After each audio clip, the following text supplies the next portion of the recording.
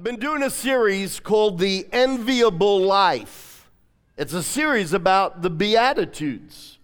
And I called it The Enviable Life because in every beatitude that Jesus spoke, he said, blessed. And the word blessed is the word kairios, and it means to be blessed, to be envied, to be happy, to be supremely blessed, to be fortunate, and to be well off. The Beatitudes are attitudes and lifestyles that will instantly catch God's eye and God's attention and command a blessing. Jesus spoke these Beatitudes. The Beatitudes are a series of blessings that Jesus declared on people who manifested attitudes that are in sync with the attitudes and the lifestyle of the kingdom of heaven. You see, sometimes we think we're on earth and heaven doesn't notice. You start living in ways that are contrary to how the typical human being responds, and you start living in a grueling, rough, and tough, grubby world, but by divine principles, and heaven will hear every footstep you take, and God your Father will command a blessing on you. Dead fish go with the flow, but sons of God swim easily against the tide. Absolutely. The Beatitudes are the best attitudes that one can have. The Beatitudes are the Be-attitudes. These are attitudes we want to be. Last week, I preached on, blessed are they that hunger and thirst for righteousness, for they shall be filled. And every week, I take that beatitude and break it down and rewrite it, simply put. And I've been calling it simply put. And last week, simply put, this is what we found. Blessed and to be envied, fortunate and supremely blessed are those who genuinely live in a way that shows love, honor, and respect for God and never wants to hurt Him, and then goes on to live that way both towards their fellow man and themselves. Those who do this will gorge themselves on the rich and abundant blessings that come from God. How many of you want to gorge yourself on the blessings that come from God? Amen. You know, when we hear something like this, there can be two motivations. One motivation is, oh, here's another key to me getting blessed. There's good, there's better, and there's best. You want to hear the best? We could hear these Beatitudes and hear the blessings that come with them, and we can say, hey, Dad, because of everything you've done for me, because I start at the finish line, and I am all that in Jesus Christ, I want to live like that every day. Amen. And that becomes our motivation. In Matthew chapter 5, verse 7, the next beatitude, Jesus says, blessed are the merciful, for they shall be shown mercy. Now, I want to take this somewhere today that goes far beyond even the obvious. God started to speak to me. I've preached on the principle of mercy in the past, but God started to show me something, Sandy, that really had quite a twist. And we're going to build up to it in just a moment. The word mercy comes from the Greek word eleemon, and it means to show compassion and to have mercy. Mercy is the byproduct of grace. Mercy is a byproduct of grace. Do we have that slide, Matt? We don't. Mercy is the byproduct of grace. You can't show mercy unless you're willing to walk in grace and be a gracious person. Grace is the byproduct of compassion. You know what compassion is? Compassion is passion in action to the community. Compassion is passion in action to the community. You're my community. You're my community. You're my community. You're my community. Compassion is living passionately in an active way towards everyone who is my neighbor, my community. Grace is the byproduct of compassion, and compassion is the byproduct of love. Mercy is God's amazing grace in action. How many of you have ever had God's mercy shown on you? Come on. Mercy is God's amazing grace in action.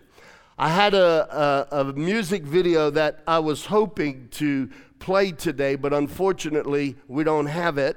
The team gets overwhelmed with stuff on a Sunday morning.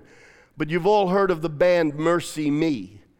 And they have an official video, music video, for the song Flawless. And they start the video, and the whole band it looks like they got mud on them.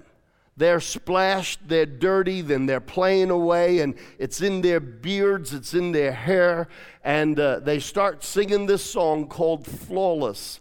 And they're just absolutely filthy. And as they're singing and you listen to the lyrics and you watch the effects on the screen, they start to talk about God's grace sees us as flawless. And little by little, as the song progresses, all the paint, all the mud, all the gunk that was thrown on them, it's being played in reverse, and line by line, you're watching more and more of the gunk come off of them until finally they end the song the way they started the song, even though you don't see it. Everyone's dressed in white, all the microphones are white, the stands are white, the drums are white, and here they are, because of God's grace and mercy. We are flawless. Powerful imagery. Powerful imagery. We are justified by the blood of Jesus Christ and set free. Our record is cleansed. We're given a position, and we are given the power of his righteousness. Now, I say all that to go on and say this. We often think of mercy in terms of the big things. That we need to be merciful to people who have devastated our lives. We think of mercy in terms of the big things. There's a parable that Jesus used called the unforgiving servant. How many of you are familiar with the unforgiving servant? All right? If you were to turn your Bible to Matthew chapter 18, starting with verse 23 to 35, you're going to see a story where Jesus says there was a king, and he was settling his accounts, his ledgers, and just squaring away who owed him what, balancing his books. And he came across a servant, a man who owed him 1,000 bags of gold. And he called him in, and he threatened to throw the man in jail because he had not paid his debts. And the man falls on his knees and he begs for mercy. He says, please have mercy, spare me, And the king was going to throw him and his wife and his sons into prison until finally he was paid. And this king of the kingdom showed mercy and forgave him his debt. The man gets up, walks outside of the king's presence, and as he's walking down the street, he finds a fellow citizen who owed him 100 bags of silver. And he pounces on this guy. None of us would ever do this. He starts choking him and berating him with words and says, hey, you owe me 100 bags of silver. When are you going to pay up? And the guy's crying, have mercy on me. Have mercy on me. Just give me some time. And the man says, forget that. You owe me this money. I'm throwing you in jail. And he called the authorities and had him thrown in jail. Well, there was quite a spectacle, and you know the story. Some of the people rumored about it, talked about it, and it made its way back to the king. And when the king heard that the same man that he had forgiven a debt of 1,000 bags of gold sent a fellow to jail because he owed him only 100 bags of silver, he says, I want to see that man again. The man comes before Jesus. Now remember, Jesus made up this parable, and Jesus is God. And he told us this story because it runs parallel with principles of the kingdom of God. So this is a principle in action, a principle being told out in a story. And if we were to look at the key verse of this, in verse 33, it says, the king has him in front of him, and he says, shouldn't you have had mercy on your fellow servant the same way I had mercy on you? Who here hasn't been forgiven of a great debt from God? Anybody here who has not been forgiven? I want to see who I'm believing for to get saved at the end of the service. If we know Christ as our Lord and Savior, every one of us have been forgiven a tremendous debt. The Bible says that our sin and our rebellion and the wickedness of our heart would have brought us to a place of judgment and to a place of eternal punishment. But God said, I don't want that for my creation. And he stepped in and he paid the price and died on the cross. And so here in verse 33, shouldn't you have had mercy on your fellow servant just as I had mercy on you? Verse 34 tells us the consequence. In anger, his master handed him over to the jailers to be tortured until he should pay back all that he owed. And then verse 35, and we're all thinking, well, that's just a story. Jesus says, this is how my heavenly Father will treat each of you unless you forgive your brother or your sister from your heart. You see, when we choose to walk outside of God's divine principles, we also walk outside of his covering. And when we walk in a vacuum of God's covering, something will always fill the vacuum. And the Bible tells us very clearly that demons, we have given demons the right to come and torment us because of our lack of forgiveness, our lack of mercy. Now, when we forgive people of horrendous things, and there are some of you right now that would be grappling with this thought, forgiveness doesn't mean we're saying it's okay, everything you did is acceptable. No, it's not acceptable. Forgiveness doesn't mean I totally and emphatically trust you and bring you back into that sensitive area of my life. No, sir. There's a vast difference between forgiveness and trust. We forgive graciously and freely because we have been forgiven of equally horrendous things in God's eyes. But trust is different than forgiveness. Trust is the type of thing that has to be rebuilt and earned. Forgiveness and grace, you can't earn it. We could spend a lifetime trying to do good things to undo or outweigh our bad things. It'll never happen. It'll never happen. Because without the grace of God on my life, 2 to 1, I will do 2 bad things for every 1 good thing I try to do. I can only do good because of Christ in me. But outside of God's grace, no matter how hard I try to surpass all of my bad deeds, I'll just keep digging a deeper and deeper and deeper hole.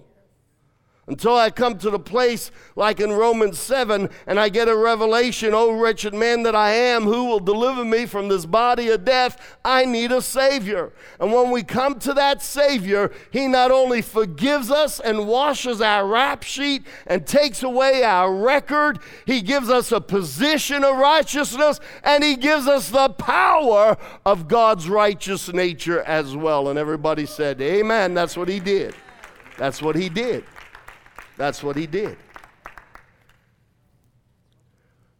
But we forgive in tragic and horrendous situations because the same way God showed us mercy, we want to show others mercy. Not because they've earned it, not because they've deserved it, because I didn't earn it and I didn't deserve it. But because if God could forgive me and He's perfect and never done wrong, I'm not perfect. I'm like the guy I'm angry at. Who am I to take a superior seat of judgment than Him and hold back on mercy and grace? Can I get an amen? Now here's where the twist comes. I call this here the parable of the unforgiving forgiven. It's often referred to as the parable of the unforgiving servant. But this servant wasn't just a servant, he was forgiven. And I call it the parable of the unforgiving forgiven. You don't want to be the unforgiving forgiven, because the principle is the unforgiving forgiven becomes the tortured unforgiving forgiven.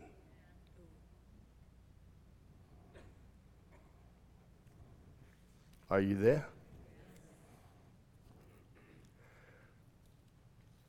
But this sermon's not about the obvious. It's not about the grandiose. It's not about the horrendous and the huge things. We've heard sermons on those lines many times.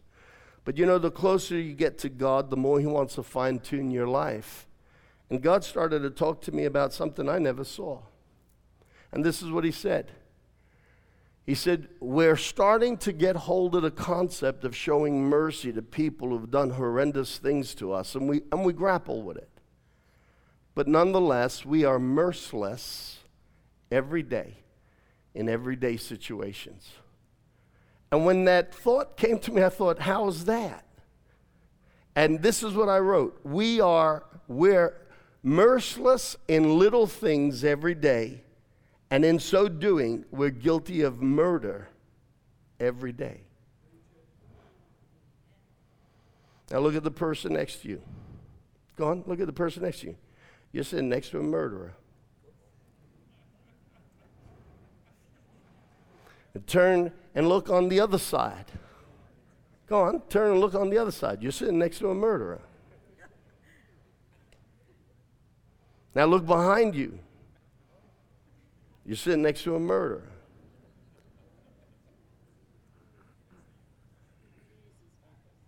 How are we murderers?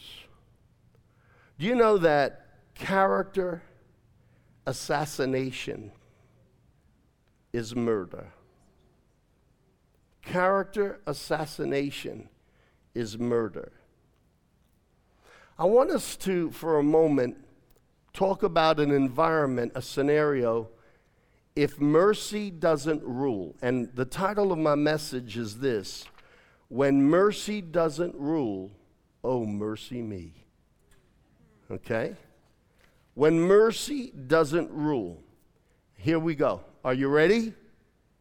This is where we're going to really get into our business. Are you ready? I got the time against me. I got the crowd against me. Are you ready? Here we go. When mercy doesn't rule, someone may look at us the wrong way, our perspective. He looked at me the wrong way. He's angry at me. He looked at me because I'm Italian. He looked at me because I'm white. He looked at me like that because I'm black. He looked at me like that because I'm Puerto Rican. He looked at me like that because he just doesn't like me, irrespective of color and race. My perspective. When mercy doesn't rule, someone may say something to us the wrong way from our perspective. And when mercy doesn't rule, someone may act towards us the wrong way from our perspective. This happens when mercy doesn't rule. You see, when mercy doesn't rule, perspective is often a one-sided opinion that doesn't allow for other viewpoints, and it's treated like it's a fact.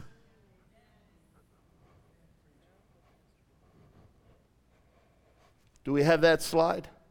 When mercy doesn't rule, perspective is often a one-sided opinion that doesn't allow for other viewpoints, and it's treated like a fact.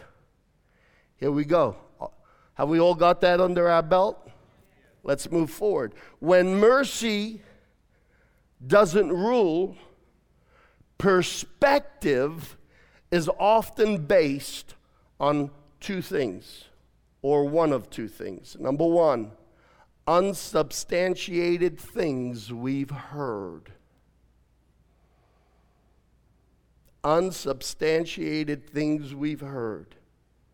And number two, when mercy doesn't rule, perspective is often based on hurts and wounds and the inconclusive conclusions we come to about people and life as a result of the traumas we've experienced.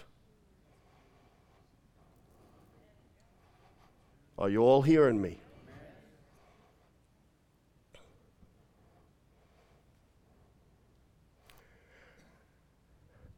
Here's the problem. When mercy doesn't rule, we all have a hearing in our head based on our perspective. And the problem with having a hearing in our head based on our perspective is that it's a closed court.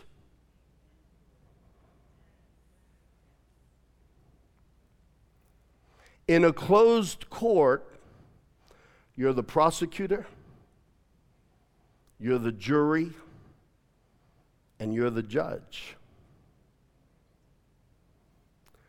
When mercy doesn't rule, we leave the other person's defense attorney outside the doors of the closed court.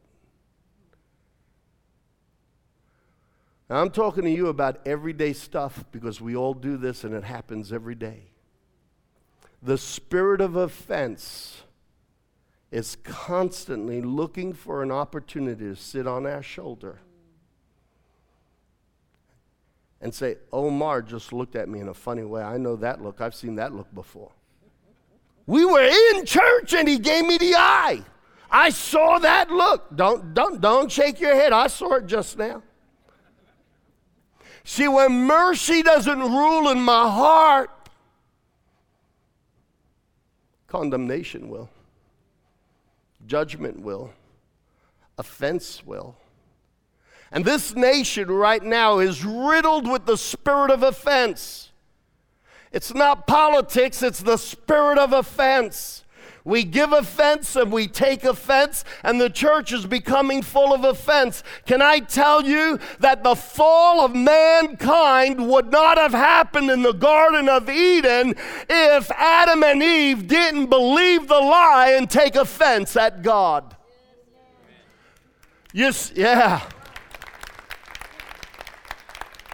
You see, the spirit of offense is the door opener to our wreck and ruin. The spirit of offense is your enemy, and many times we don't recognize it as our enemy. Offense isn't a situation. Offense isn't a circumstance. Offense is first and foremost a spirit.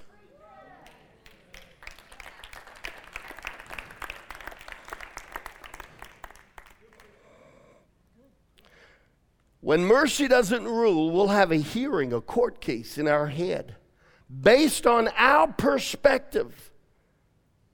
It'll be a closed court, and we're the prosecutor, we're the jury, and we're the judge. And the other person doesn't stand a chance because they don't even know there's a court case going on.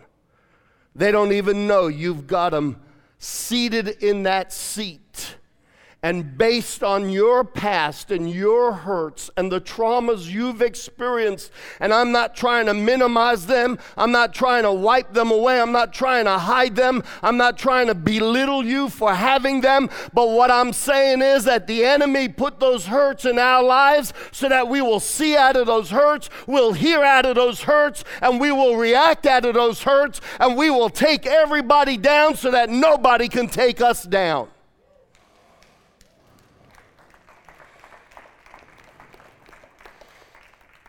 When mercy doesn't rule, mercy me.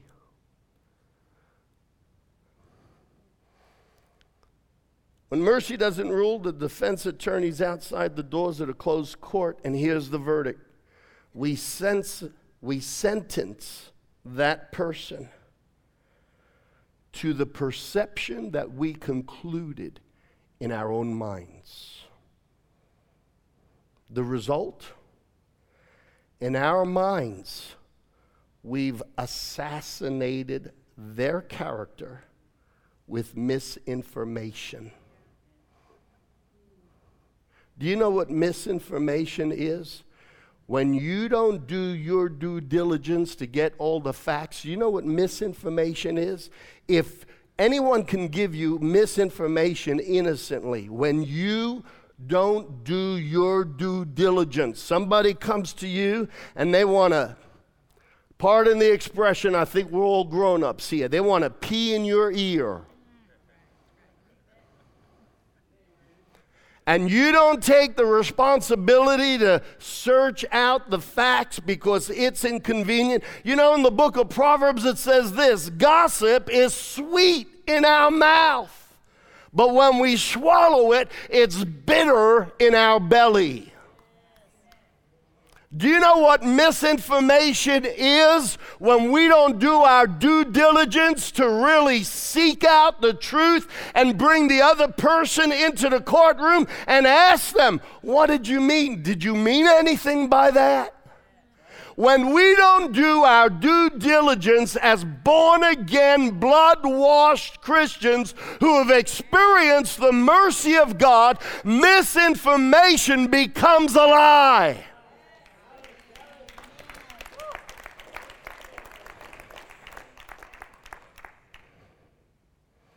So in our minds, the result is in our minds we've assassinated Omar's character. We've assassinated his character with misinformation. In my mind, it's a closed case.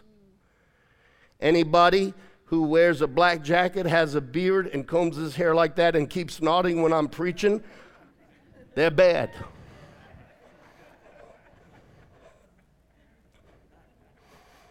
Here's the problem. The spirit that all of that is conceived in our closed courtroom up here, the spirit that all of that is conceived in loves misinformation because it's the spirit that is the anti of the truth. It's not the spirit of truth. It's a spirit of lies. And it loves. Don't tell me that wrong spirits don't get around you. They get around me. I have to tell them to back off. I got to tell them to shut up. I've got to take accountability. There are things in my life I have to regularly pull into order. Don't play goody two-shoes with me. You're just like me. And I'm just like you. Most of us is the rest of us.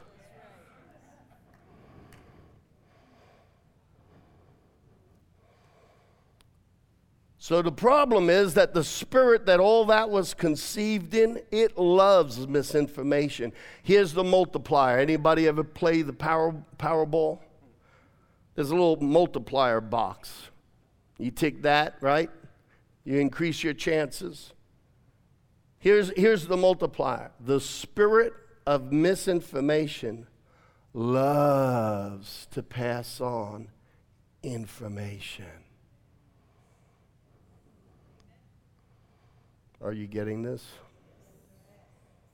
It's called gossip. When you haven't bothered to include the other person, Omar, I was preaching the other day, and you were like giving me the devil eyes. I says, really?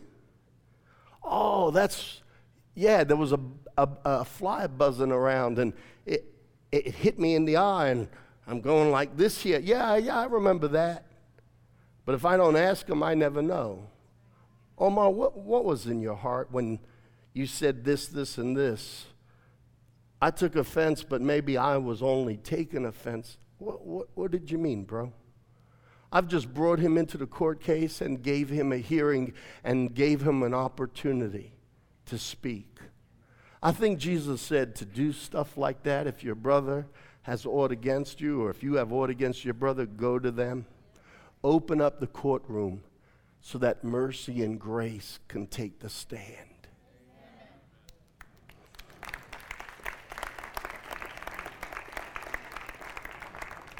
You see, the spirit of misinformation loves to pass on its information. It's called gossip.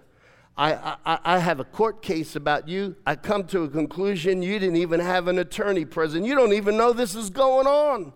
And I'm so mad at you. I'm angry. I am because you were angry at me. I saw the way you looked at me. And here I am. I'm angry at the guy that I'm accusing of being angry at me. He doesn't even know I'm angry. I didn't even bring him to the party. The spirit of misinformation loves to pass on its information. It's called gossip. Gossip is when we go and get others to sip on the same poison we've been sipping on. You see, we've prettied up the word. We call it tabloids. Well, I like reading those tabloids. I go to Publix, and when I'm getting my food, my shopping, all the tabloids are there, and I just love reading that stuff. Can I tell you something? This is not indicative of where I stand politically, but if you think that the news is always portraying everything in all honesty with all the facts all the time, think again. I don't care what side of the fence you're on.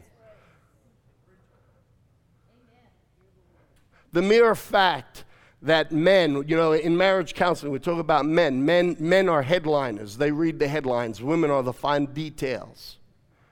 So you know what the news does? Because sometimes it's not the spirit of truth. And I'm not taking a political side, so stop having a closed court in your head right now about where I'm coming from.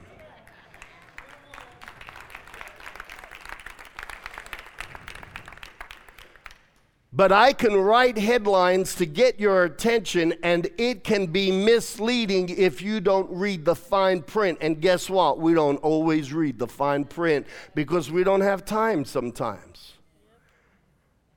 And the human nature part of us that's broken will jump to conclusions, and it'll press buttons that we can relate to, that are hot spots, that are broken spots in our life, and we just go straight to court in our head. Hang on a second.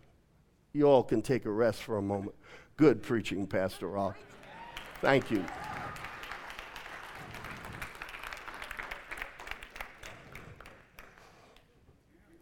This is not a politically geared sermon. Please don't have a closed court moment. I'm talking about everyday life. And we do this stuff all the time. And I really believe that God's calling His church to higher ground. Yes. Come on.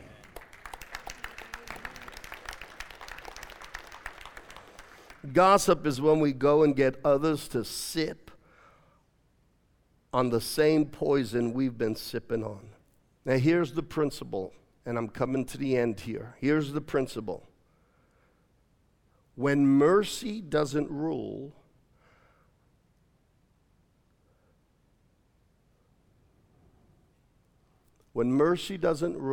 the unforgiving forgiven becomes the tortured unforgiving forgiven.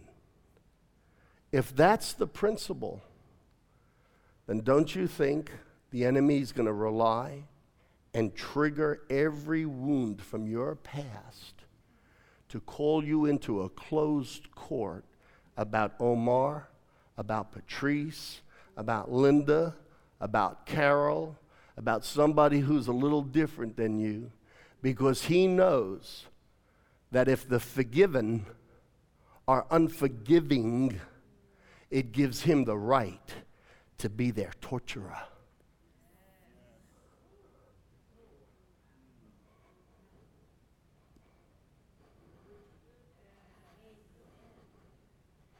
You see, we think about mercy in terms of the big things. And some of us have got some big things that people have done to us. And we need to learn how to somehow, by the grace of God, cross that bridge. But every one of us face these little everyday situations. And the enemy trips us up by our wounds and our scars and our perceptions and the things that Mommy and Daddy taught me when I was a little boy. And we look at life through a one opinion perspective and we treat it as fact. And we have a closed court in our head.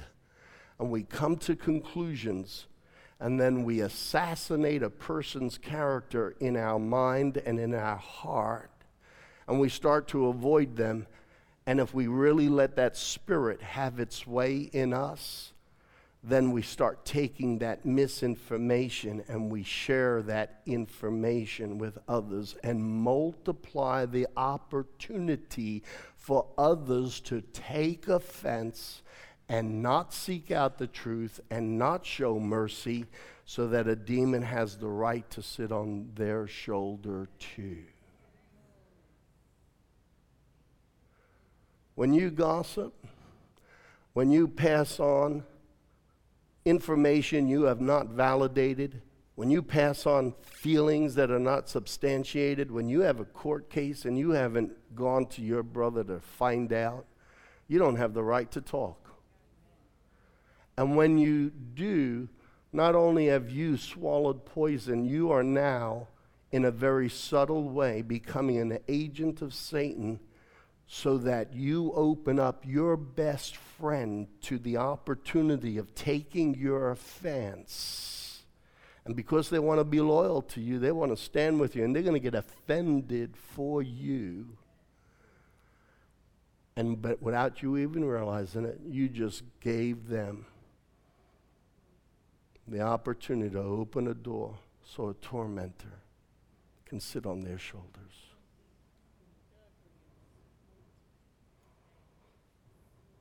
We're going to get to it in a week or two, a couple of weeks. But I think Jesus said in the Beatitude, "Blessed are the peacemakers, for they will be known as sons of God." You know who they're going to be known as sons of God to, first and foremost? The demonic world.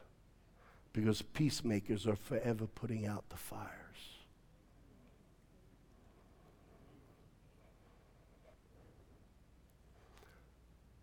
Lord, it's gotten really quiet in here.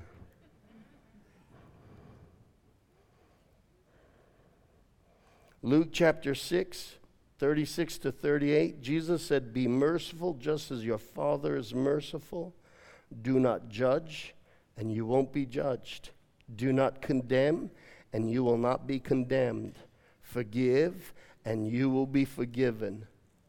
Give, and it'll be given unto you. How many have ever heard that part of the verse? Give, and when do we normally hear it? Come on, let's be honest.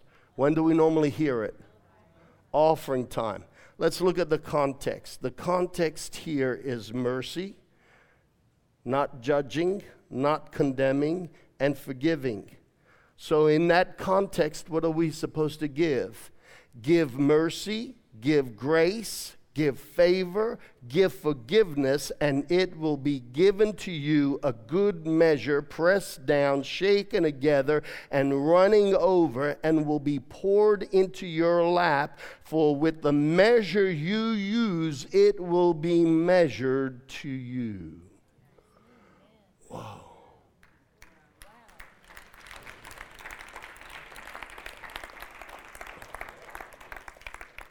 So we conclude with Matthew 5:7. Blessed are the merciful, for they will be shown mercy. Jesus said that again and again in different ways. Simply put, happy, blessed, to be envied, supremely blessed, fortunate, and well off are those that remember they are forgiven because of God's grace and mercy. And they go through life judging others with the same spirit and the same heart that God judged them. For they shall receive mercy, grace, favor, forgiveness, pressed down, shaken together, and running out all over the place.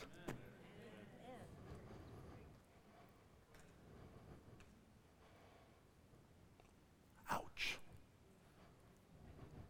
I think we could all say ouch.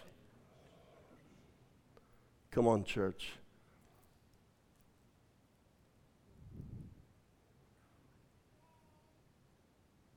God wants to fine-tune his kids because the voices out there are dark. But the voices that are in his house should be full of light and should be full of hope. And they should be full of Christ-like virtues. Can I get an amen? Let's be different. We get afraid of people that are different than us. Stop it. Come on. Don't let fear speak to you. Don't let rejection speak to you. Don't let your past speak to you. Don't let your mama and your papa talk to you. Come on, there are things that we learn through our family culture. Forget about ethnic culture. Our family, the family of Rob Scarallo, the family of Joe Brown. There are things that we learn in our family culture that doesn't line up with the Word of God.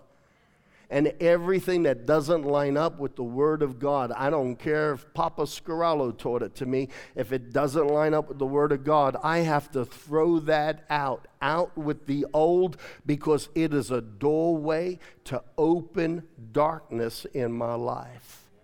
And I must align myself with the Word of God and the Word of God only. If you believe that, give the Lord an amen.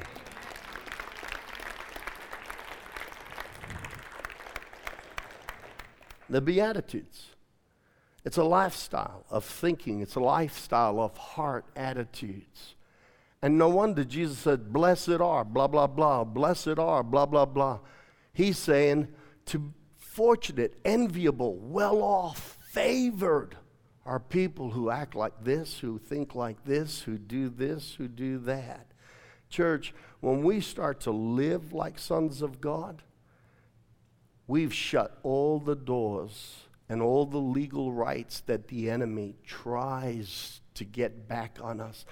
You've been set free. Don't be encumbered again into bondage. You've been set free from the kingdom of darkness. Don't open the back door and shake their hand. We have been redeemed, not with corruptible things, but incorruptible things, the blood of Jesus Christ. Once I was, but today I am. I am a son of God. I am changed. I can't make God love me more. I start at the finish line. He loves me, He loves me, He loves me, He loves me. And I'm not trying to become righteous. I start at the finish line. I already am. But because I am that I am, I'm going to be who He says I am. Amen.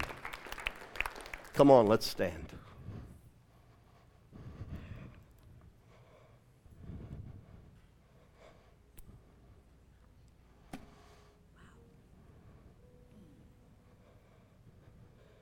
Sometimes we come to church and we need a word that'll just lift us up. And it's great to have foot stomping, chairs rattling, jumping, voice shouting, hand clapping sermons. But it's also good to have sermons that help us be real and honest. You see, I love this thing called the church. It's made up of beautifully broken people whom God values tremendously. And as we keep walking in the light, as He is in the light, He will bring to light the areas of us that have been touched by darkness and keep setting us free. Oh, I start at the finish line. I already am the apple of His eye. I'm already His beloved. I'm not trying to earn stripes or gain approval. I can't be loved more than I'm loved right now. Even when I make a silly decision and fall on my face, I'm a son. He loves me. But as a son, I am so proud of my daddy. I love him. And I want to be everything He says I am. I want to be the reflection and the fullness of Jesus. And when I'm not, I stand on that finish line and I thank You, God. I'm glad You fill in the gaps with Your righteousness. Can I get an amen, church? Amen. Can I ask you to let the Holy Spirit challenge you all week? In fact, can I ask you to let the Holy Spirit challenge you your whole life? The Beatitudes. Blessed are they that hunger and thirst for righteousness. I'm already righteous by Christ. That's right. And blessed are those who are famished and hungry for a steak with shrimp and butter garlic. Blessed are those who hunger to never hurt God, never hurt his fellow man, and never hurt himself. Because as we honor and love those three, we walk in divine light. Amen? So, I'm going to ask you to step out of your comfort zone. There's somebody who looks different than you, probably within 10 feet of you. Probably someone who's got a different shade than this shady guy here, Omar. He's new to the church, and I'm picking on him already. There's probably somebody not far from you, a different color, a different culture. Are we going to keep living from what we've been told? Or are we going to live from who we are in Christ? I'm not asking you to become that person's next best friend. I am going to ask you to act on your faith and just turn around and say hello to somebody. Somebody you don't know, somebody a little different than you. Just right now, go on, turn around and say hello to somebody.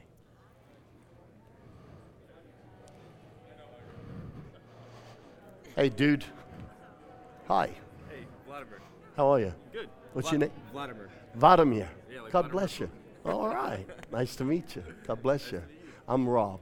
What's your name? Alina. God bless you guys. Great to have you here. Amen.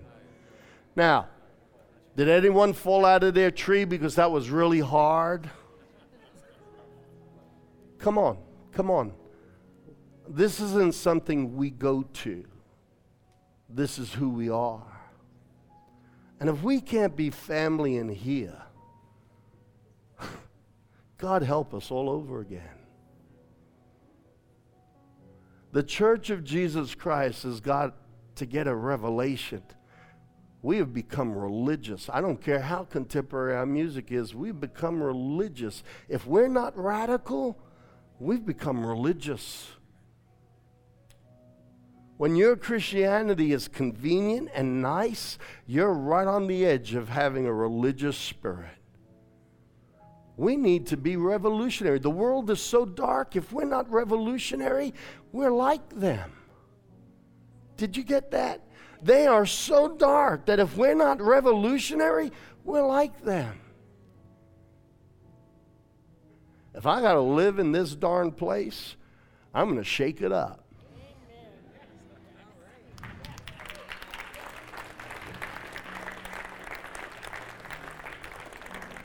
If I got to spend another 10 years here, I'm going to make the devil pay for it. Come on. We have a debt, and that is to love one another in Christ.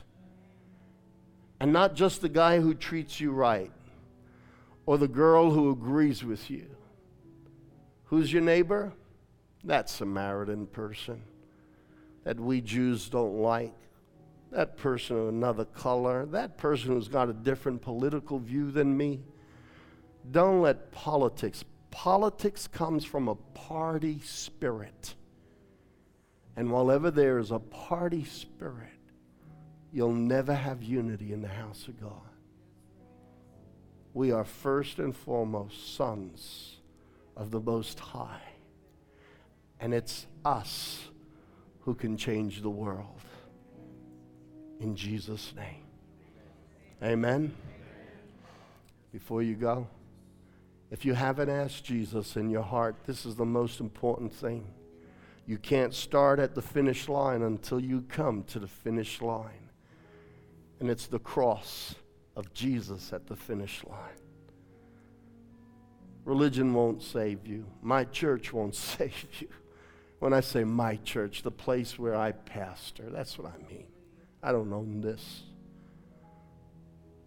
The name Grace and Faith won't save you, but the name Jesus will.